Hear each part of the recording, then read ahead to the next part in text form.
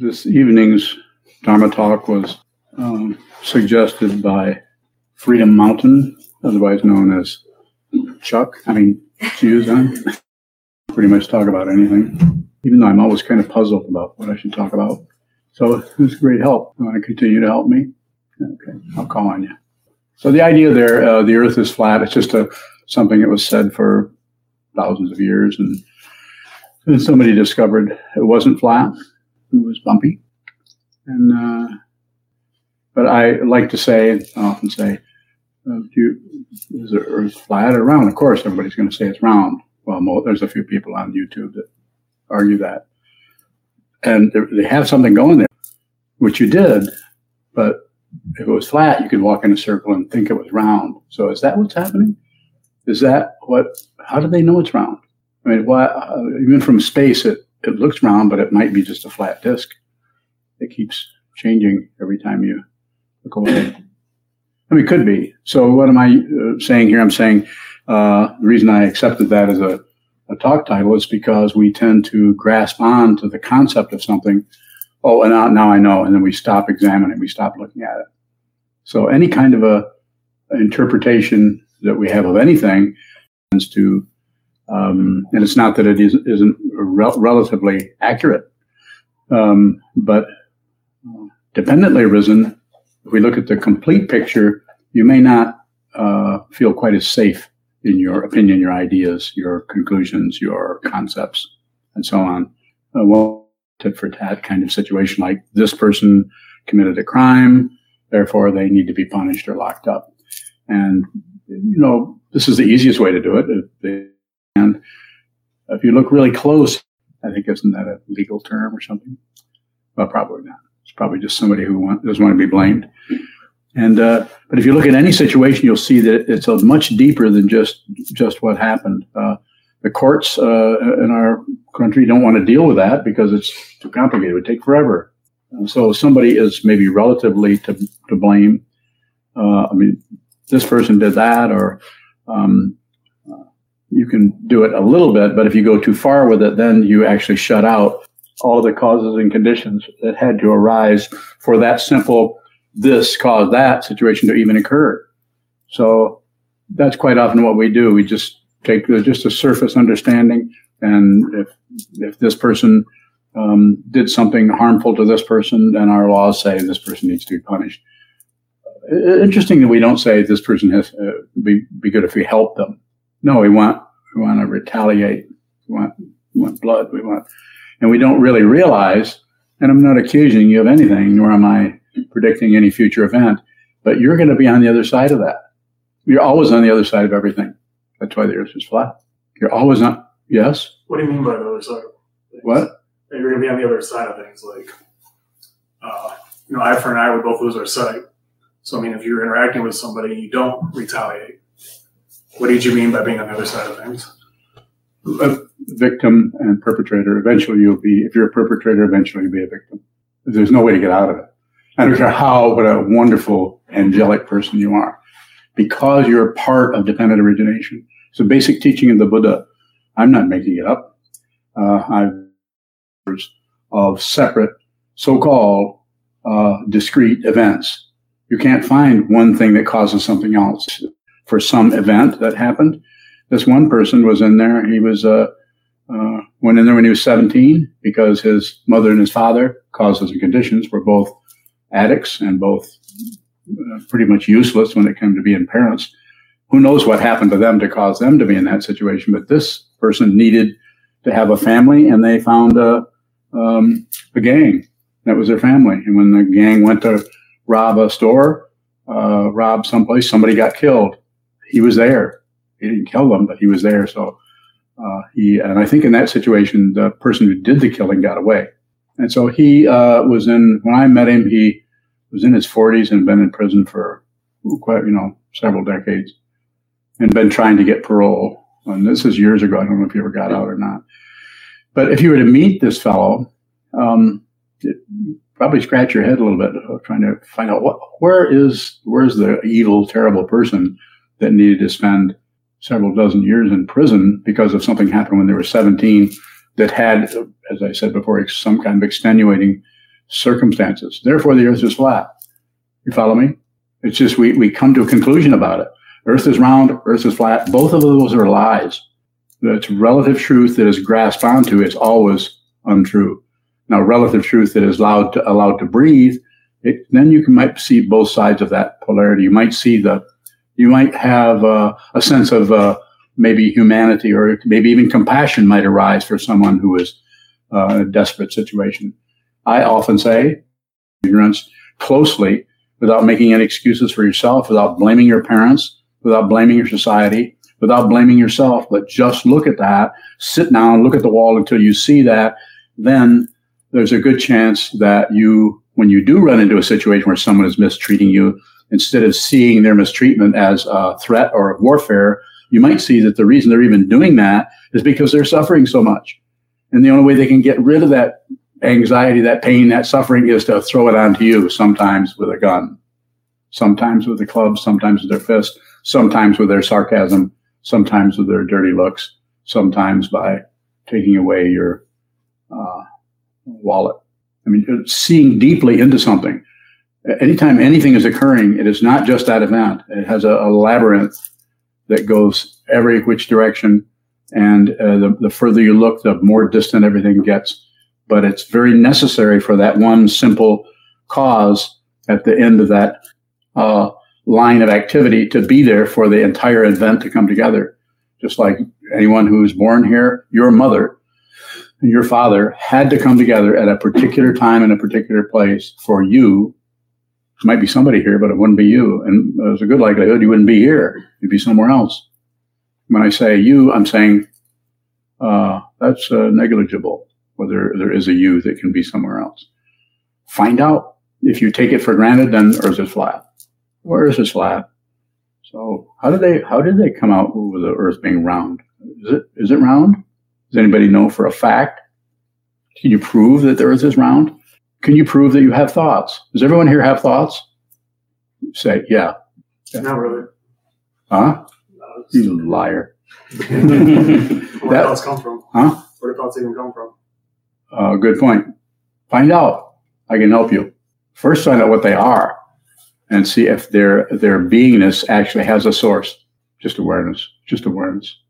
But not investigating that causes us to get wound up in our negativity, so that we can't see the negativity and see that it's quite often our reaction to things is about protecting ourselves from something that is probably inevitable. Or I've said enough. Earth is flat. Anything else? Use on. How can we investigate without concluding? See that you conclude. If you're looking at anything and you have a conclusion, that's what it looks like. And if you watch the conclusion, you'll see that prevents any further exploration. But what if Ponce de Leon had concluded that when he hit the Canary Islands that was Florida? You know about that, right? Then he would never have found the Fountain of Youth. So if you conclude, it's not that it's not correct. It's not that fire is hot. Conclusion. Water is wet. Earth is hard. Wind moves. It's not that there aren't conclusions that show up. But to do that just because you don't like not knowing, which is what the ego's method of operation is. If it doesn't know something, it'll make up something, because it does not like to be in open space without a reference point. And why? Because the ego is unreal. It's a paranoid insurance policy, according to my teacher. It's an aspect of consciousness that doesn't want to be found out, that there isn't anyone there. The interesting thing about this, if you find out there isn't anyone there, then your paranoia starts to reduce by quite a bit. Seems to be just a really familiar sentence or question type, like, how do we do this without that? And often, like you did with Juzon, you'll say, see that you do. So like if I said, how do I investigate without concluding, you said, see that you conclude. Is that the way that we can get to not concluding? Sure. If you have a negativity, whether it could be something like just a low-level depression that keeps kind of haunting you. If you try to cover that up, which you can do, people will sell you all kinds of stuff to cover that, both legal and illegal. And some of it works and some of it doesn't. Some of it works for a little while, some of it works for a long time. Some of it has side effects, some of it doesn't. Some of it, the situation itself is a side effect. Sometimes there's no side for the effect, but the effect is there anyway.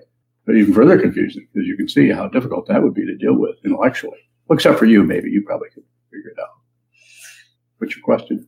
I'm the one with a bad memory. What is it? Would you like me to repeat it or ask it in another way?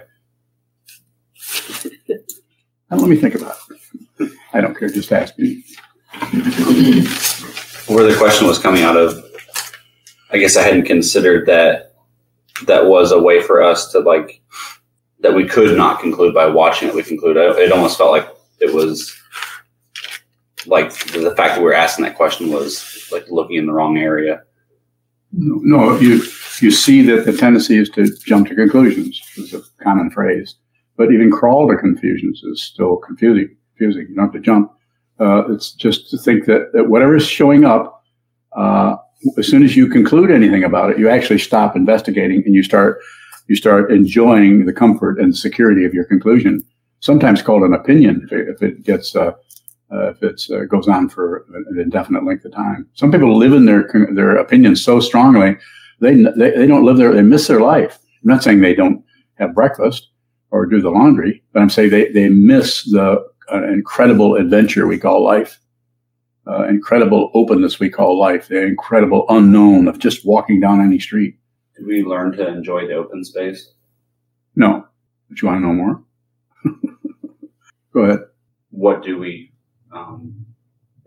How does that relationship develop with the open space? We stop separating ourselves from space out of paranoia, out of fear. Like too much space. So the ego word for that is not knowing what's going to happen next. Anxiety, paranoia. If you buy into that, it's not going to be easy. I'm not saying you can't reduce it somewhat by relating to the anxiety as something you need to avoid or get away from or find some way, some modality to stay away from it. But if you come into this room and you listen to this old man, I'm going to, at some point, maybe not right away, but rub your nose in it with your permission. And how do I do that? I say, face the wall. I don't have to do anything else because you're already looking at your own, what is that word? Your own, help me here. You're already looking at your own, huh? Neurosis. Yeah. I was thinking of that other word, but I'm not going to use that because I'm on howdy doody time. But we look at that, and then through the sitting practice of meditation, through you could say stretching our awareness to just observe, we see the way we conclude, and by continuing to watch the conclusion, that concluding energy starts to wear out. It gets its energy from caving into fear. And by sitting still, holding still, watching what moves, eventually we become, I have to say it this way, fearless. It's not that the fear goes away. We're just not going to react to that anymore. We want the truth more than we want safety. It's called, a teacher some time back called it the wisdom of insecurity. I think it was probably Pema Chodron quoting somebody. Wisdom of feeling insecure is the doorway to the wisdom, because wisdom is doesn't see anything but wisdom. It doesn't see enemies. It doesn't even see friends. It doesn't need friends. It doesn't need enemies. It doesn't need anything, because why? The ultimate expression of that is it's not separate from anything. It doesn't mean it's all smushed together. You have one big ball of gunk called wisdom. It means that the incredible separation that everything has is appreciated, and when that energy is flowing smoothly, the only word for it is love. But it's not craving, it's not lust, it's not attachment, it's not demand on anything to do as I say or you don't love me. It's just a complete expression. It's happening all the time. Most people, because they're afraid of their lives, they miss it. They shut down with their ideas, their opinions, their judgments, and their beliefs. If you're listening to me, you could give your mind the benefit of the doubt and just watch what moves. Just like watching, if you're watching a carpet, you could watch carpet beetles. Along the lines of the conclusions wear themselves out. Yes, I did. How did that happen? No. I'm glad I didn't have to answer that. All right. It just seems like I look for proof of that happening. So if it does wear itself out, You just avoided. By looking for proof, you've stopped examining. As soon as you look for proof of anything, this is not It's not 10th grade chemistry. It's a similar dynamic, and those metaphors work somewhat. But the fundamental situation is you need to look at the very thing that you're trying to understand, which is the confusion, or is the coming to conclusions, or is the avoidance or ignorance of fundamental truth. Yes, sir. Would we notice if conclusions wore themselves out? Yes. And is that ceasing to invest? Would that cease to investigate? Well, if you've already investigated, then you don't have to continue. Keep coming. That package isn't unwrapped yet. Well, you said that. Be careful now. I'm not accusing you of anything. There's that thing you say where, yeah. Once you're on the path, best finish. Yes. And you've said to just keep practicing for the rest of your life. Yes, I have. So how could there? It just seems like that contradicts what you just said. That's the finish. There isn't anything to finish. Trungpa Rinpoche has a title of a book. It's also a phrase I've heard him use: "A journey without goal." As long as there's a living being, there's a journey. Without goal, there's no goal. But the illusion is that there is a goal. It's not that you might clear up some of your neurosis and possibly help others by not making life miserable for them, or meddling with other people's karma based on your idea of what should happen, what shouldn't happen, including your own.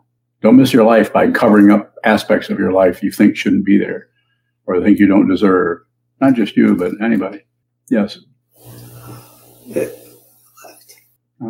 Ran out of steam? Steamboat Willie. Yes. So how much further do we have to go before we unwrap the package? How much further? Yeah. Might never get unwrapped, but we still have to do it. We still have to look and see, what is this? Fundamentally, what is this? Rather than buying into the earth is flat. Well, the earth is flat, a few hundred years ago. And now the earth is round, another opinion. So I'm not saying we should disbelieve that or believe it, just don't do anything with it. It's so easy just to latch onto something that people say. We see it in this particular period of so-called history. We see people intensely going after global warming, and other people intensely going after that's a hoax, or intensely. It's you might want to spend some time on the cushion looking at your own mind before you go out and join one of these clubs. Not that there isn't one that may be relatively correct and one's relatively wrong, but anytime you have warfare, anytime you have any kind of tension between the communication goes down the tubes, and the cooperation is non-existent, and the collaboration is just a foreign word. So it's about start with your own mind, work with your own mind.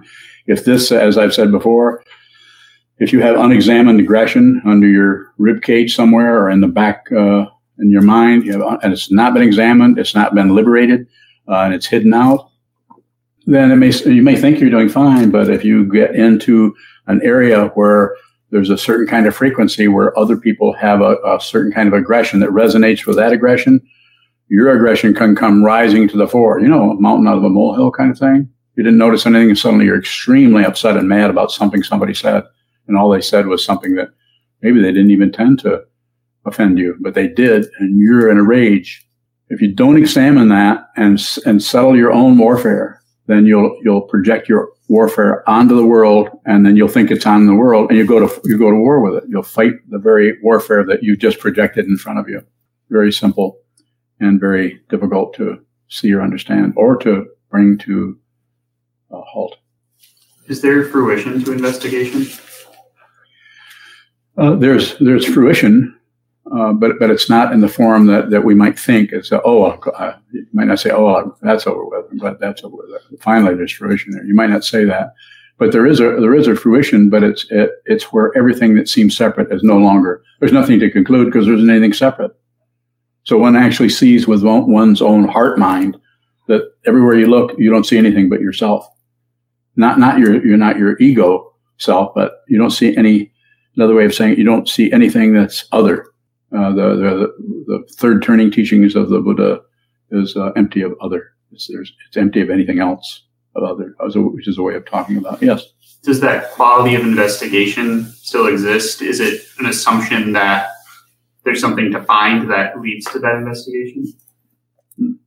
The investigation can continue and can show up differently for different people, depending on how that shows up. And if a person has received the vows that we observe in this particular lineage, then that investigation is very low level, but is still there in terms of helping others. You investigate just enough to see if you can help someone, but you don't step across the line and intercept their karma or tell them they should do this or do that or clean up their act or everything. Even somebody who's doing something that, generally speaking, would not be thought of as very healthy. You mind your own business. This is their karma. This doesn't mean that if you see someone getting ready to kill somebody else or harm, beat up a child or a dog or something like that, as I've said before, you step in, you stop them. You don't need to think, you don't need my help. Step into it. But you don't do it out of some kind of, now let's see, would Sokuzan think that was meddling for me to stop that person from murdering him? I'm being silly here, but I'm just saying you would know, you just know what to do. In any kind of emergency, we know what to do. We just know. You don't, as the other example, if a child is running out in front of a car, you don't check with their mom and dad to see if it's okay to stop them. You grab them before they get in front of that car. Let me go over here to Michael first. If it seems like the desire for something else is trumping the desire to see the truth, how can we work with that in our everyday practice? I think just that, what you say in our everyday practice, is just to continue to practice. It might take a lot of sitting down, holding still, looking at a wall, and just being bored to death before that awareness starts to penetrate into deeper layers of what is commonly called or traditionally called ignorance. The interesting thing about ignorance is you don't know what you're ignoring. The very nature of shutting down is blind.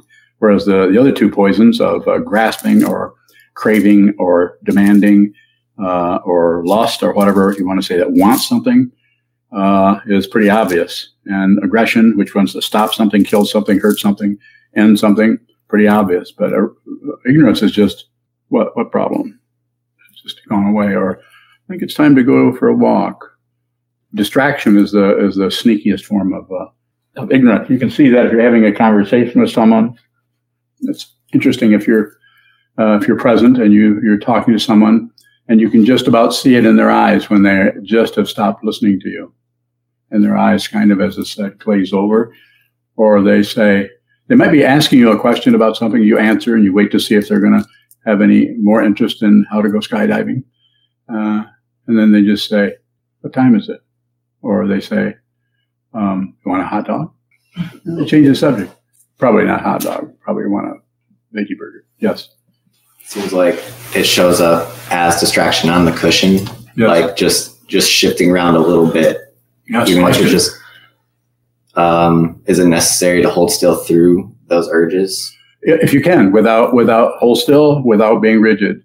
If it gets starts to get a little bit intense, get up and walk around. Go for a walk. It's not a prison. This is not a military. I've been there. This is not it. So get up. Even if you've been sitting for 15 minutes and you feel distressed in some way, don't sit there and push your way through it. I mean, go out, look out the window, go smoke a cigarette. No, don't do that. Take a little bit of a break but then come right back in and sit back down and then look at the contrast. See if anything had changed by you providing a contrast by leaving and come back and see, did that come back exactly with the same number of ripples in it? Or is that particular emotional dynamic have a different shape, a different texture? So it's always about awareness, never about a conclusion. It's about the awareness. And the awareness may show up in terms of texture or speed or frequency or rhythm, all kinds of things, words that can be used that seem to show up in music and art and all of those things. Yes. So if we have, if I have a thought like this is getting me nowhere and I stand up and just do something else, am I believing that thought? Maybe, but it's not about stopping belief. And when I say don't believe your thoughts, I know you can't help believe your thoughts. I believe my thoughts. That's how I know about it. But if you look at the way you believe thoughts, it doesn't have exactly the same hold on you as believing thoughts and with no investigation at all. Whereas if you look at the thoughts and you say, is that true? You can actually question, is that what I'm feeling, believing, smelling, tasting, hearing, touching, is that true? Is the earth flat? And you can use that kind of real, almost brittle, stark contrast. Is the earth flat? Is this true, what I'm feeling? The interesting thing about anything that seems to be relatively true is it doesn't last. Have you noticed how you can be really, really just blazing mad one minute, ready to, break the law, and then it's gone. And it's almost like the ego mind doesn't like that because it's kind of it's upsetting to the ego to not be able to hang on to angry feelings of resentment when somebody actually did something. So then we try to do what? Zombie thoughts. We try to resurrect our feelings. We'll squish around and say, they shouldn't have done that. And we'll talk to our friends. You know what they did? And they said this. And what do you think about that? Oh, I think that's terrible. You shouldn't put up with that. Bingo. You got somebody on your side helping you resurrect the zombie thoughts so that you can continue your rage against somebody who probably didn't even intend to hurt you in the first place. Is there a difference in quality? Like, let's say a thought came up, like, this is getting me nowhere, and I sit through it as opposed to getting up. Is there a difference in quality? I think it's a good question, but I think it would be very, very individual. I think with each person, could be. I understand your question, but I think it would be different, not only with each person, but with each time that you did that, it would be something changing all the time because nothing is particularly static. More? Was it? You brought up like how in an emergency we just know what to do. Yes. Can we relate to everything that way? Yeah, everything's an emergency. How do we see that? See that it's not an emergency? It just seems like a lot of contrast, like the kid running in the road. That doesn't happen every day. So that shock or that fear triggers our understanding on a deep level that is not necessarily about thinking. It's just a fundamental understanding of cars kill people. That child cannot live. So we see everything all at once. It's instant. There's no elaboration. There's no thought process. There's no analysis. We just function. You can do that without there being an emergency. You can just function. But if you think you're separate and you think you can win or lose, live or die, if you think all those polarities are true, Earth is flat, Earth is round, if you think those, that's still a debate there, then we get caught on one side or the other, and we just get taken into that situation because the ego mind, self-centered mind, feels safer there. It's hard to live in an open dimension of being. An open dimension is so open that the only way I know that I teach is because I'm here. Time to teach. If you all left, I wouldn't try to figure out how to round you up. I'd go home. And I'm serious. I would do that. I might say, where did those people go that used to come? When you would say, don't worry about it. You're all right. Go ahead. So when you talk about living in that open dimension, yes, is it not a constant state of emergency where we just know what to do?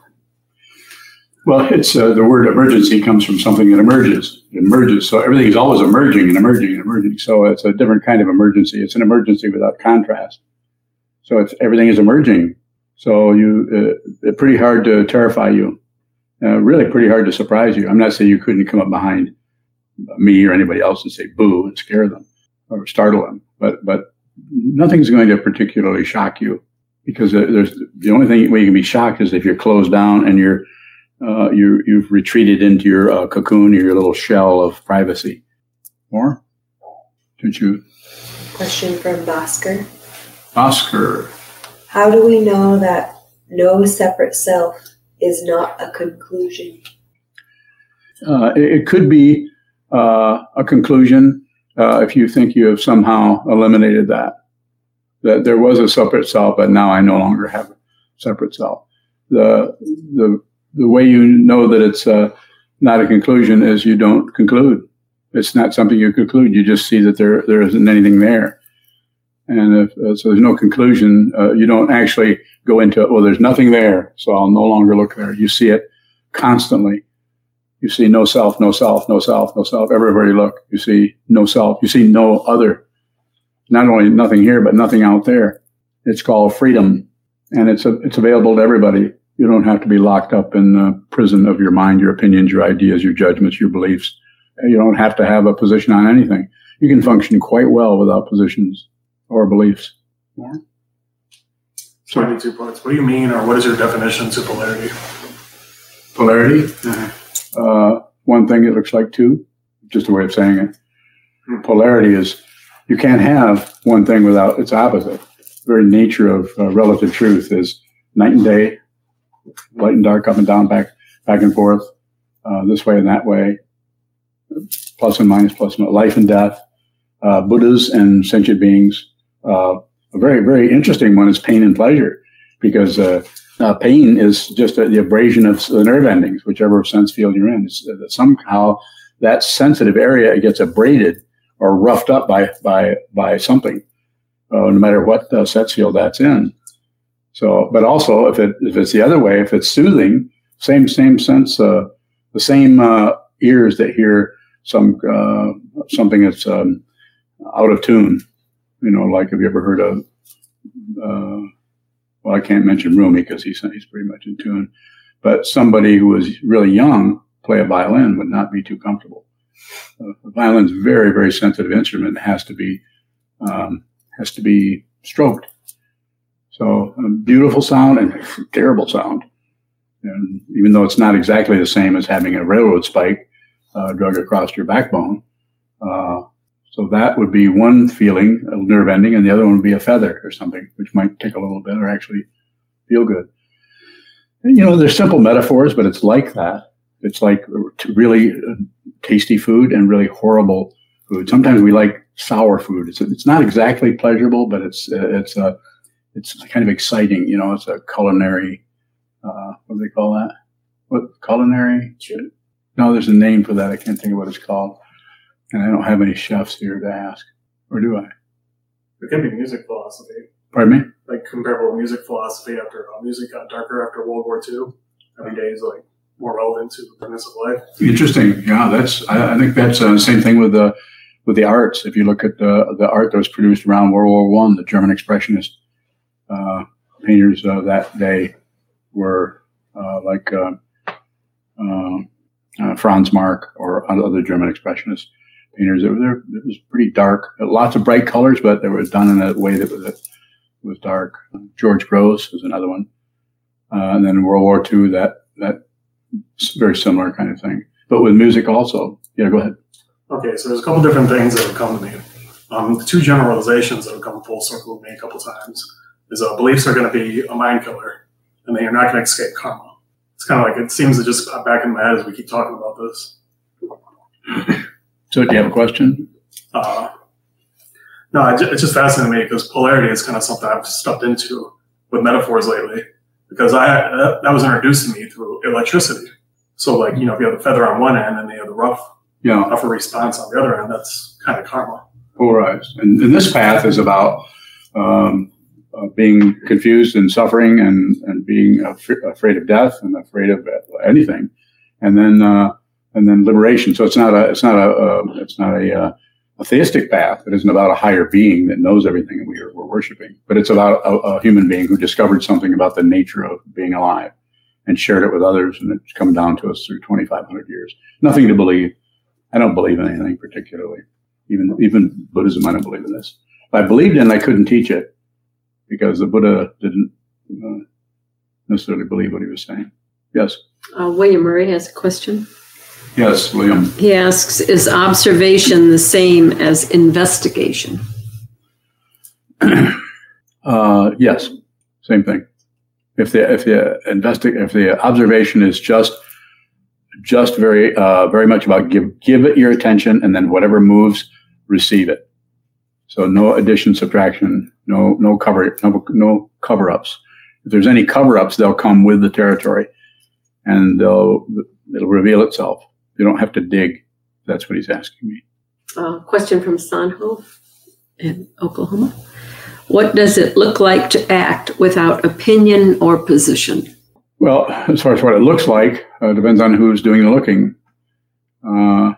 If someone is doing that doesn't have a deep understanding of how that works, it could be terrifying. You might find yourself in a situation where you don't have time to, what do they call that? Get it together. Then you might find that you have to act out of that emergency or that the immediacy of the situation. You have to do something. You don't have time to think about it. So it may feel like that, or it may look like that. But to one who deeply understands what this is, then that person may not act very much. And when they do act, it would come out of seeing the whole picture, the big picture, seeing everything, and not particularly acting out of self-interest, up to and including protecting yourself or making sure that people like you. We have a few minutes if there's any more questions. Yes. Earlier you were talking about unexamined aggression here gets projected out. Yes. Is any anger or aggression outwards evidence of some sort of internal warfare? Not necessarily. Not necessarily. You could see something happening in front of you because you're there, you have eyes, you're seeing, you're a human being, and there are 2 people, 3 people, 8 people doing something that's very harmful to someone else, or creating difficulty. And it may not resonate with any kind of unexamined anger, but you may just see the situation and get pissed off. It's called anger without hatred. So you might go and grab them by the scruff of the neck if they had one and stop them. But you wouldn't think that they're horrible people necessarily. They're probably suffering. So the way people conventionally get out of their suffering is to dump it on somebody else. It's called blame, or it's called warfare, or it's called punishment. Blame somebody else. Our whole society is somebody does something wrong, blame, or then we find out why they did it and we blame them. It's blame and blame and blame. No one, I won't say no one, but rarely does anyone sit down and fundamentally try to help someone who has become so miserable that they've taken their anger, their hatred out on others. Rare to find that. And sometimes the people who are doing that don't want your help. You get too close to them, they'll put your head on the chopping block. More about that. Use that. If we see blame showing up in ourselves, how do we relate to that? Just observe it. Don't get rid of it. Don't justify it. Do no math at all. Don't add. Just notice that, whether it's blaming yourself or blaming others. Because if you do anything too quickly to try to remove it so you don't blame, then because you can't get rid of it. The very nature of dependent origination is that you can't remove something. It's like you have a big puzzle and you want to pull one piece out because you don't like it, or somebody took a bite out of it. So don't interfere with the structure, but be very aware of it. I feel this desire to take responsibility for it or something instead. Is that meddling? No, you could be responsible. The ability to respond doesn't mean blame. It just means that you have the ability that when you see something happening, you can look at it, you can observe it, you can witness it, or you can receive its negativity, you can receive its positivity. You can just receive it. As I've said before, give everything your attention, and whatever moves, whatever way, if it moves away, say goodbye, or don't say anything. If it moves off to one side, just observe. If it moves towards you, let it come. Even if it seems threatening, if you can, let it come forward. Is receiving the response then? Yeah. The ability to respond. You're responding to it going away by not disagreeing. You're responding to it coming towards you by not disagreeing and nor agreeing. Give it no feedback. You don't need to produce, as I sometimes use, reception production. Receiving seems for someone who's trying to train their mind to be less crazy, more sane. Receiving seems to be the important thing, so you can see more clearly how you function in the world. Producing, in other words, ideas, opinions, judgments, evaluations, anything, even if it's relatively true, even if the earth is flat, it's still a production. The earth is round, the earth is flat. They're just productions. It's like the Buddha's, the first words out of his mouth, as far as we know, one of the things he said is life is suffering. He didn't say part-time. And he was not a nihilist. He was a realist. Yes. How would you describe the difference between anger and hatred? So it could be very similar, but anger without hatred. Hatred is actually thinking something needs to be stopped or annihilated or done away with or changed or ripped up or chained or controlled. And anger is just part of being a human being. If you're in this body form, you're going to have nerve-ending pain. You're going to have relationship difficulty. Things are going this way and going that way, and you're you're trying to fix the wheel on your ox cart, or fix a wheel on your 2003 Buick. You still have LeSabres. Probably not. But you're trying to, you get angry with it. You get irritated or frustrated. That's not a problem. If you think you have to live up to some kind of ideal of someone who doesn't have any emotions anymore, this is a misunderstanding. Sometimes if you're a meditator, you've been meditating, especially for years, especially if you're a monk and someone sees you get angry at something, they say, I thought you meditated. I thought you were so peaceful. And here you all are angry, spitting and sputtering. And they just love to kind of look at you and gotcha, getting mad. Has that happened yet? You ever seen me mad? Do you hate me? Huh? Do you hate me? I love you. Always. I only get mad at people I love. Any further questions? You say just receive and just observe. Yes. What's the difference between observe and receive? So if you're observing, if you're just giving everything your attention, you're observing whatever's happening in your mind or in the world or outside, or the birds are chirping and people walking down the hallway or banging on the door, and you're just you're observing things that are happening in your mind about, I need to pay that bill. I only have one more day. Little kinds of subconscious gossip that's going on back and forth. Everybody does it. I do it. So not something you get rid of. It's just observe that. And that by observing that, you're training your mind to meet everything as it is, as simple as possible, without a bunch of Post-it notes all over it that make it impossible to decipher what the hell's even going on. You don't need Post-it notes. No comment. Whatever's happening, no comment. If you need to comment on it, you won't be able to help it at some point. What was the other part of the question? What's the difference between observing and receiving? So if you're observing, you can't really receive unless you are observing. So if you're observing whatever is happening, then whatever is moving your way, observe that it's you're receiving it. It's just you're not objecting to it with your ideas, opinions, solid steel Post-it notes. You've seen those made of metal, and they have a whole bunch of glue on the top, and you can stick them on somebody so they can't get to you. You can write on it, no. You can't come in my house. You haven't seen those? Further question? Steve? Do you have any thoughts on subconscious projection? Yeah, most projections are tied up with a lower level of awareness where there's no actual there's consciousness there, but there's no awareness there about it. In our tradition, in the Buddhist tradition, the Yogacara tradition is it's called the Alaya Vijnana, or it's a storehouse consciousness. And so something happens here, we hear a sound, and that area is triggered. So if it's not been examined, if we're not clear about what's in that area, then those little gremlins can come climbing right up the walls of the thing, and they enter your life, and next thing you know, you have a living room full of monsters. I mean, possibly just a metaphor. But if you see it, if you know what this is, nothing can startle you. I'm not saying you can't be startled, but I'm saying nothing surprises you. No one's can come to you with terrible neurosis, and you're not startled by it, no matter how bad it is, because you see what this is. You've seen it here, so you know who this is, and there's nothing here that's going to. If there's nothing here, there's not going to be anything out there. I could give you some examples, but I have to. They come and get me. I'm sure I can crack a few of them, but I'm just kind of like, I think of one in my life. If you don't have a certain circumstance where you're talking to another individual and it's been pulled into the spotlight to them, and they pulled in the spotlight for you, if you never had a blessing, you could potentially go your whole life projecting subconscious projections. You could. This is what we talk about karma.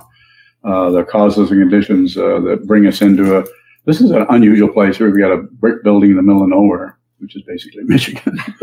It's somewhere, but it's Michigan. And, there's not much, you might go to California and find meditation groups and Zen temples and so on, but there's not, I don't think there isn't. There's a few groups here in Michigan. So this is a really unusual place. And what is the reason for having this here? So somebody can come here and live and spend a strong or major part of their life studying their mind. Not to believe in Buddhism. I don't believe this. I don't believe in Buddhism. I practice it. I practice what the Buddha taught as near as I can tell through the help of my teachers. There's nothing to believe in. It's not a belief system. Therefore, it is It is a spiritual path, and it is a religion in that it's practiced religiously, but it's not a conventional form that we see. And don't misunderstand me. I'm not making those wrong. Some people need that kind of a structure, and they should do that. So I'm not looking for converts. Thank you very much. We'll stand and dedicate the merit in the back of our red chant books. Again, call everybody's attention to the donation boxes in the hallway. As always, we appreciate and depend on your generosity to help with these teachings. Thank you. May the merit of this penetrate into all places, so that we and every sentient being together can realize the Buddha's way. Shi Ho San Shi Shi Hu Shi Son Hu Sa Mo Ko Sa Mo Ko Ja Ho Ro Mi. The 10 directions, the 3 worlds, all Buddhas, all venerable ones, Bodhisattvas, Mahasattvas, the great Prajna, Paramita.